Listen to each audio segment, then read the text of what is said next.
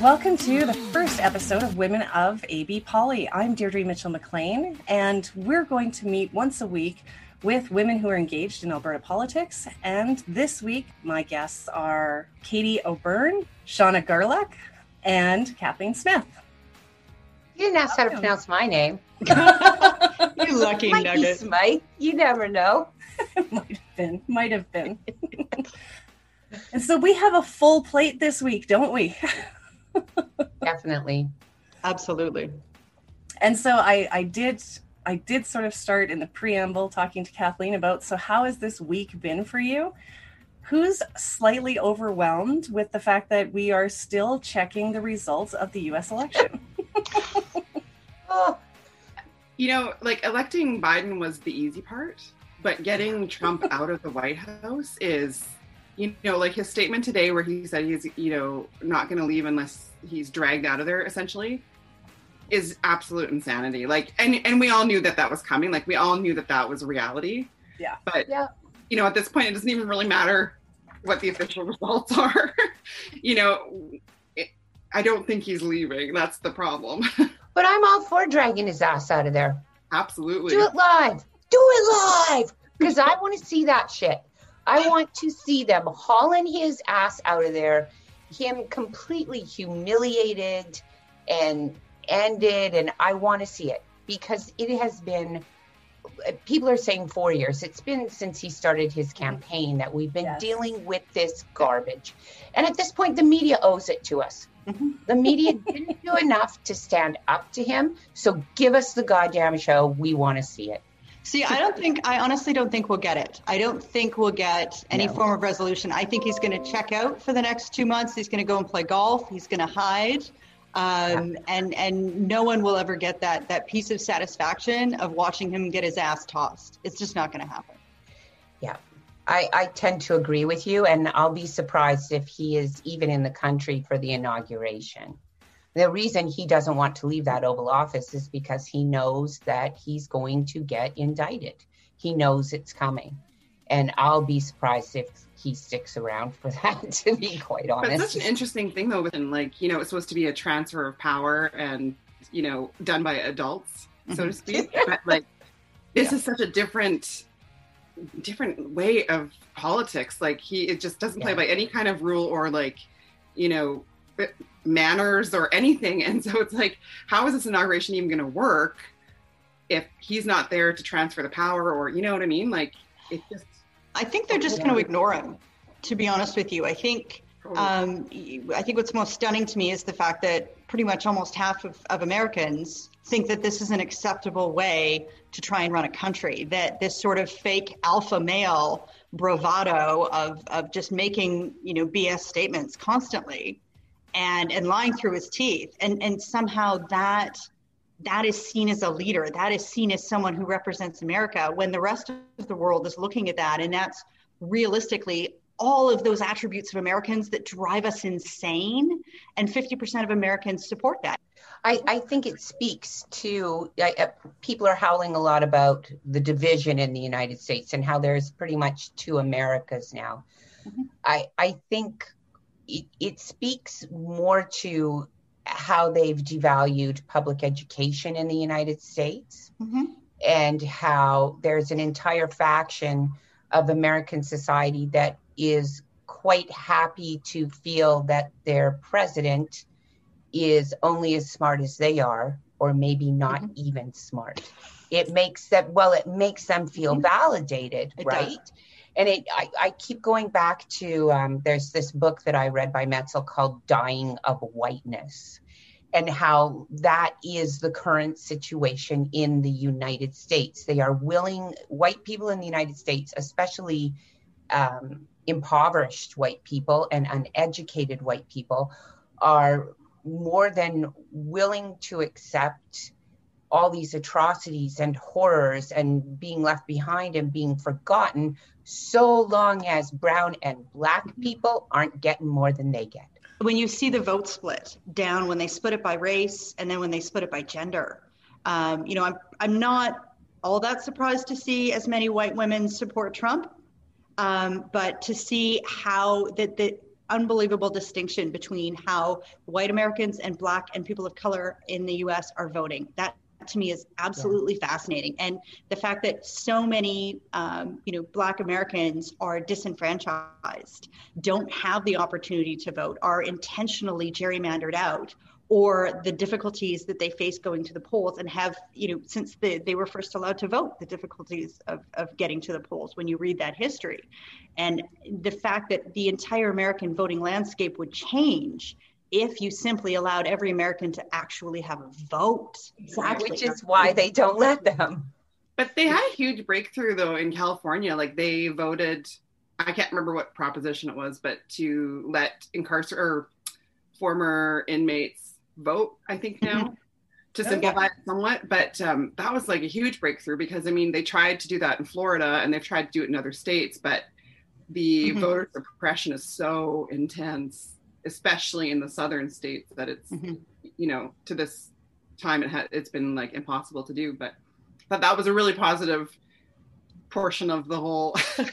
Definitely. And I was just checking as you were talking about that, Shauna.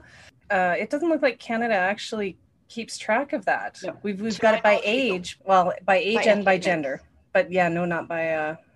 It's shocking to watch on their cable news sometimes that they are so divided there that even when they go to vote, their vote has an identity.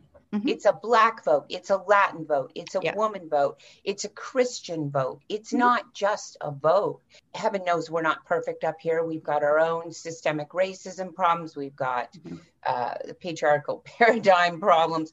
But we don't break our votes down to that extent. I mean, I'm sure that within parties there, how are we going to get the immigrant vote? How are we going to get the women vote? I'm sure there's that pandering, the same way that they pander to seniors, of course. But in the States, it's your vote is linked to your identity, which is very bizarre to me. Yeah, considering. Well, I think that's contributing though to like this division too, right? Because you heard after the election day, I mean, can we call it an election day because nothing happened? But after the voting day, like you really heard, oh well, Black people let us down in these areas. Like you heard it all over Twitter that people were like, it was the Black vote, and it's like, no, it's just regional. It's not identity based, or it doesn't have to be, but you heard a lot of like specifically white people saying like, oh, it was the Black vote that, that's why Biden's not leading. And they didn't get the turnout they wanted. And which is crazy because whites were voting for Trump. So you're gonna blame the Black people who have to stand in line for 9 hours when the whites went and voted for Trump? The craziness of that. White women though, they voted overwhelmingly for Trump, and it was like, come on, white women. You had one job. The patriarchy, the white patriarchy works for a lot of women. And often women don't even realize that that's what they're supporting. They'll justify it in a whole litany of different ways.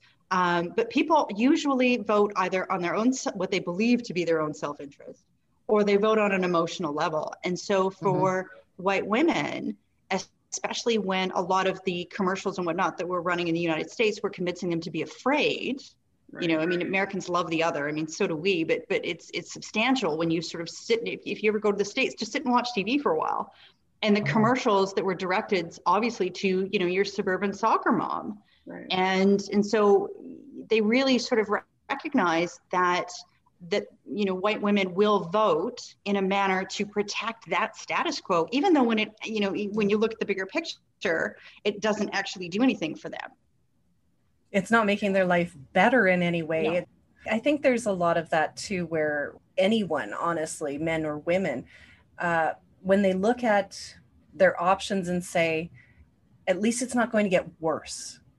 Right? It may not make my life better, but I don't think it's going to make my life worse, which is a really sad way to look at things. But do you think women are more averse to change? I think women are, especially conservative women, are more interested in protecting their own proximity to patriarchal power. I think we see it we see it even locally with some women who consider themselves allies and advocates for other women, but will be the first women in line to bend the knee to this government. They'll be the first women to defend MLAs who are misogynistic towards NDP MLAs. And it's not, I don't even think it's not that it doesn't hurt them, it's that they have achieved a certain level of power within that organization, within that group of people. And if they dare to stand up to it, they are disconnecting their own connection to patriarchal power. As far as I'm concerned, I think that's being a traitor to women. That's about you as an individual instead of all of us as a group. And it pisses me off. A lot. See, I get very angry when you see those same women and they try to stand up and say, well, but you have to support all women, right? No, regardless of what that woman is saying, you to feed the feminist propaganda machine that they insist they don't, follow, that somehow to be a feminist, I have to support what every woman says. And that's the biggest load of shite, frankly, that I have ever heard. And I guess I get really frustrated, as you do, with the women who carry the water, right? Because they probably do it better than any man, at least a man I can point to and say, dude, your patriarchy blows. But when a woman does it, she it's the Aunt Lydia mentality, right? Yeah. And then they mock liberal feminists. Then they mock socialist feminists because we won't accept them. You know who else I don't accept? That tangy lasagna girl, Ann Coulter. I don't accept any of those other women. Yeah. Exactly. So why would I put up with it locally? What they are doing is no different. They're just doing it on a nicer local scale. It's unacceptable. And it needs to be called out, and we need to stand up to it. Absolutely. But I think the overwhelming message too, though, like when you call it out is like, oh, you're anti-feminist or you're anti-women. And it's like, no, it's the behavior.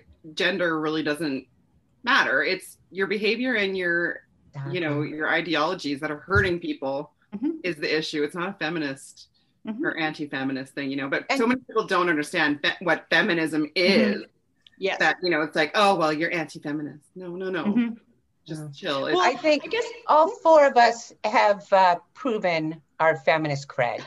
We've got feminist street cred. Right. So if anyone says to me, you're anti-feminist, my response is always, no, I'm anti-bullshit. And what you're doing right now is bullshit. Yes. It's the safest response almost no matter what the problem is. Yes. True story. With that, coming back a little bit to Alberta, the rolling back some of the work labor laws. Was it Bill 43?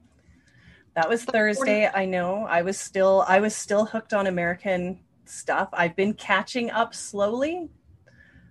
Was 43 the toll roads? I hope I not. think so. I can't keep them all straight. And I think they drop like 5 of them this week. So they well, threw so much convenient. Exactly. I do it this week when we're all completely absorbed with what's happening with Donald Trump, right? Exactly. The moment they started rolling out, like, this is so predictable. This government is transparent where they don't want to be and completely non-transparent where they should be. It's just how they operate. Bill 32, I think it is. 32. Yeah. Oh, well, that's not even close to 43 anyway. So, well, was that this week then? Were we not talking about the rollback? It was this week. Yeah, they dumped everything, I believe, this week. So there was the bill to change, or I believe it gives union members the opportunity to, or the right to make sure that their dues don't go to political activities. Right. I know that there were, the toll road bill is sitting there. I know that the Ledge has been actively discussing COVID testing and who will be performing them. Will it stay with Alberta Provincial Lab, which is a division of APL, the public system, or will Dynalife take over more of that? And I mean, the biggest bombshell, of course, is the auditor report with the $1.7 billion that they managed to creatively account in new and exciting ways. That they're trying to I'd find it delicious if it wasn't so horrifying. I mean, it's delicious 100%. that they've been busted, but after all their bitching about the NDP being bad fiscal managers, come on. Yes. And this is parody at this point. Yes. But here's the thing, does the whenever I sort of read, when we on social media and news and whatnot, those of us who are aware, for lack of a better term, and we spend a lot of time focused on who's doing what, and these are obviously hugely important issues, but the average Albertan, sitting around their kitchen table, worried about COVID, worried about having a job next week, worried about, are the kids going to be able to go to school? Do they toss a lot of this off and just sort of say, well, that's just politics. That's just. I would guarantee that they are not sitting there trying to figure out which bills were thrown out or were passed out this week, right? Yeah. Like that's not happening. Right. Yeah. And those of us who really follow politics, if we have a hard time, following along and who's doing what and when are they doing it and what are the ramifications of these bills, especially when we're constantly being told that we're hysterical. There's a feminized term that's used a lot. If we can barely even defend ourselves, how is the average Albertan not supposed to tune this out? They just can't. But I think a lot of it too, like the whole budget mismanagement, which is like that's a fat chunk of change to have mismanaged. Like, $20 is a mismanagement and you lost it, but like billions is that's insanity. Yeah. But when you hear like just from seeing people on like my Facebook feed and stuff like that, it's like, well, the NDP got us here and we have to fix it. So, it doesn't really matter what, what they mismanaged. Like they're trying to get us back on track and they're fiscally conservative. And it's like, so it doesn't just give them a pass just because you agree, right? Because you hate the NDP. It's not that you agree with the UCP. You hate the NDP for whatever reason, because it's Alberta. Because they were elected. Exactly. So how dare they? Here's a question for Katie. Because Katie's rural, I'm sort of slightly rural. Just because of where I live. But I'm fascinated with the idea that conservatives have managed to brand themselves as being good for the economy. And then that brand sticks. Like you can't get that brand off. And yet we have the reverse problem with the NDP, especially rurally, is that we are branded as these crazy leftist money, spenders, wasters. And how do we, on a rural level, switch those brands around? How do we, I've tried facts kind of sort of work. But I don't have sort of sometimes. Sometimes. Yeah. Well, that's inherently the problem. How do you flip the brand? I don't know the answer to that. Well, I think part of what it's an uphill battle too. I'm not rural. I'm very suburban white lady. But I've spent a lot of time in different rural areas, in the coffee shops in rural areas. And if there's one thing that you can find in every small town in Alberta, it's the older gentleman in the coffee shop shooting the shit about politics. And they're there almost every morning of the week. Unfortunately, you're not only fighting this conservative mindset, but you're fighting the bubble, the rarefied air that these people happen to live in. It's just the nature of their surroundings and the small town rural culture, where everything they say, regardless of how wrong or non-factual it may be, is fed back to them by their friends, by that group of men at the table with them. You're fighting that, and you're fighting areas where there really isn't a lot of diversity. We're talking about towns where, people like me run away from them. That's why I live in a city. Gay kids run away from them. People who want long-term higher education run away from them. So it's not even like diversity comes to these towns and expands organically, because the chance for that is gone when the young people leave the town. And the people who stay in the town, they just keep repeating the cycle, right? They become like their fathers and their grandfathers and their great grandfathers. And that's a tough battle. that's a hard nut to crack when you're trying to change minds and give them back. See, the pieces that I'm always fascinated with is when, because of where I live, so a lot of the people more and more on Facebook that that follow me are, your white rural housewife out on a farm by Westlock, for example.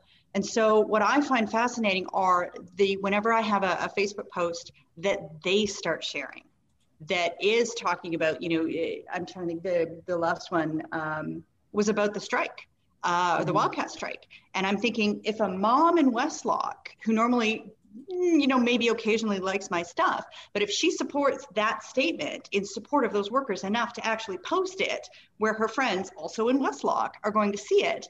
And then when you read the comments and everyone is in support of this, and I'm sort of literally looking around as a union member going, wait a second, that's not how I've been told that rural Alberta sees me.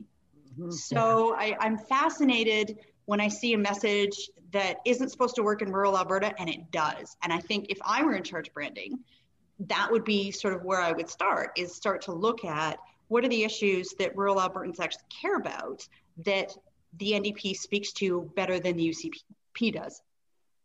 I think a lot of it, though, like people up here, so I'm 5 hours north of Edmonton and I grew up partially in Edmonton and I miss it dearly.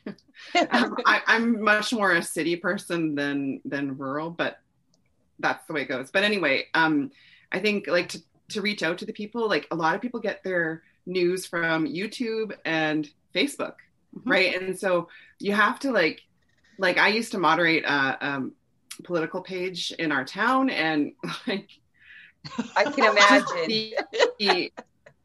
Just the ignorance is just astounding. But honestly, like, they're not trying to be necessarily divisive. They just don't have the critical thinking, like that hasn't ever been developed. And so they're just consuming tons of like confirmation bias on Facebook and YouTube. And, while, I watched a Jordan Peterson video, like it seems legit. And it's like, no. I know, sorry.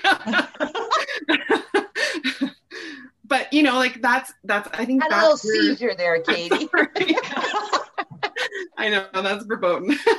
But I think that's where you have to really get that's where you engage with the voters who are conservative, always been conservative, I'll always vote conservative. I think that's where you get them. And this Wildcat strike was really interesting because there were a lot of people that voted UCP that I knew of personally in the last election, and they're out on the picket line now because, they're not getting a fair shake. And it's like, we said that. We said that was going to happen.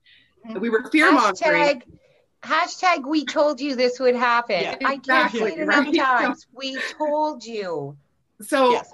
I think like once it starts, like you both have to like get the information out on Facebook and YouTube in that kind of way. Or I've tried to turn people onto Twitter, which, maybe that's not an easy sell for some reason. Yeah. But I love it or hate it. If I was telling people, like Twitter fact checks you right away, right? And so somebody will come in and say, that's not true. This is what the facts are. And whereas Facebook, it ruminates for like 3, 4, 5 days before it gets taken down. Bouncing around your little group. Well, and the other thing that drives me nuts about Facebook, especially in comment feeds, because somebody actually did this to me the other day on my husband's account. They will make a statement and then there'll be a little discussion. And in this case, I proved them blatantly wrong. And so what he did is he went and just removed his first comment, which removes the whole feed. Yeah. So, you can kind of do that on Twitter. Michelle Rumpel is the case example. I mean, you just block anybody who freaking disagrees with you so that it looks like it's a little Rumpel fan club down there. But by and large, you are correct, Katie. Twitter doesn't allow you to, other than Trump, to really push bullshit. At some point, somebody's going to shut you down. Whereas Facebook and those comment feeds, especially when it's you and all your little friends, going on about whatever it is you're going on about, it's extremely difficult to get in the ganging up, right? Which you don't. Twitter's a little bit better for discourse. I use that very cautiously. I mean, yes, there can be a dumpster fire too, for sure. It depends. Oh, yeah. It depends. Facebook is good, in my opinion, because it's a different audience. And I find, because I play with it a little bit to sort of figure out, what works and what doesn't work. Mm-hmm. And I find it fascinating that if I share, say, an NDP or a Liberal post, it is never going to be reshared, like never. But if I talk about, what I believe personally about something, that will be shared. So I find that aspect of it, that there is such a polarization. If I put, I like Trudeau, because I kind of do, given my options, that's how dare you. If I had to vote tomorrow, I would vote Trudeau. And there's not a lot of choices right now. So. Oh my God. That's a discussion topic. I described it once as, if Trudeau was, or if Canadian federal politics was my street, I would be, married to Jagmeet, sleeping with Trudeau, and O'Toole would be the angry neighbor that everybody hides from. Yeah. And that's banging on your trash cans because you didn't put them far enough down the driveway. The guy that everybody thinks is 90 and turns out to be younger than me. What I mean? It terrifies me. So, but that's Canadian politics. There's not a whole lot of inspiration there at the moment at the federal level. I'd love to see a little bit of switch up. But let's be clear. O'Toole is just a placeholder. Tool, yeah. He is a tool. But he's too dumb to realize that he's just a placeholder. That's really all it is. So was Andrew Scheer. Oh, yeah. I mean, these are not the brightest sticks in the matchbox. So, as long as they keep sucking, I'm happy. But he's their most progressive guy, right? You had the leadership race was just like a who's who of Peter MacKay would have been. Peter MacKay would have been their most progressive. His fair enough. During campaign was bizarre. It was like he was trying to out right wing the right wing. It was weird. He was trying to relate to them, and that's not his thing. He went full ammo fetish some time ago too, right? So Peter MacKay today is not necessarily Peter MacKay in 2002, right? No, but I don't even know if he was really Peter MacKay in 2002. I have such trust issues with conservative men because they just con us over and over again. So I don't know who any of them really are because they don't show us who they really are. I think Trudeau's best days are behind him. Mm-hmm. I think that as a pretty much a lifelong federal Liberal Party supporter. I think his best days are behind him. I think he needs to resign and let's get on getting a real leader in there and mixing it up a bit in time for the next election. Yeah. But at least with Trudeau and all of his screw ups, we know who Trudeau is. Mm-hmm. For better or for worse, we know who he is. We know he's imperfect. We know he's sincere, though. We know he's had a privileged life, but we also know he does want to make things better for people who aren't privileged. We know that he loves his children. He loves his wife. There's things about him we know and we understand and we can identify with. The Conservatives keep throwing these guys at us that I have no idea who they are. They refuse to show us any personality. They refuse to ever say they were wrong about something. And if you want to be effective in politics in this current timeline, you have to be able to say, I was wrong. I apologize fulsomely. Trudeau can do that. But conservative men they're incapable of it. And so every conservative leader they give us is just another cutout of the guy before. It's the same guy over and over and over again. And there's no personality and there's nothing that allows us to connect with them on a deeper level. Because everybody's doing that. That's not just the Conservatives. And I think that's why we don't have authentic leaders, because to make it to that point, you have to be so bland and generic, because there's this idea that I personally think is false, but there's this idea that the only way that you're going to pull vote is if people can just sort of layer you with whatever, their belief systems are. And because you've never actually taken a position on anything, it's really easy to do that. And I again go back to, you know, my friend in Westlock, or, you know, my mother that I refer to every once in a while. We'll ask them questions about, well, who do you like and who do you support? And often what they'll say is they will like, respect, and vote for someone, even if they disagree with them. But if they had the balls to stand up and say, you know what, this is my position, this is the hill I'm going to stand on, and I'm going to stand here and discuss it with you, but I'm not going to change my opinion. And I don't care if the majority of you disagree with me, that this is the right position to hold. And often I find voters will support that simply because it says that you actually freaking believe in something. Yeah. And that is so few and far between in any level of politics these days. You know, you're starting to see bits and pieces of it. I think with the municipal election coming up, I'm starting to sort of see people say, you know what, fuck it, I'm just going to say whatever the hell I want. And I personally, I want to see that. I want to see a candidate who actually believes in something and isn't trying to run an election based on a poll of issues. Yeah, I also want to see candidates who are going to give me some ideas and some plans and some policies and some big thoughts, rather than just bitch about the guy who's already got the job. Because I'm so sick of being bombarded with bad Trudeau. Yeah. Even in the States, you get two kind of cable news. You get Fox News that kisses the big citrus ass, or you get CNN, which is so ridiculous. I used to be such a fan of CNN. They do nothing but Trump 24/7. They have no other news. There's nothing else going on in the world to them. Yeah. Even media does this now. They play into this game. And that's part of what has led to us being so divided. Because we watch our TVs, we watch the news clips, and we just nod our heads. Yeah, Trudeau, he's corrupt and he's got to go. And we all fall into it, right? I need candidates who are going to give me something more than that guy hates the gays. Yes. This guy hates the women, and this guy hates the immigrants. Yeah. Most of the time I'm going to know. I know this already. So tell me how you're going to fix it.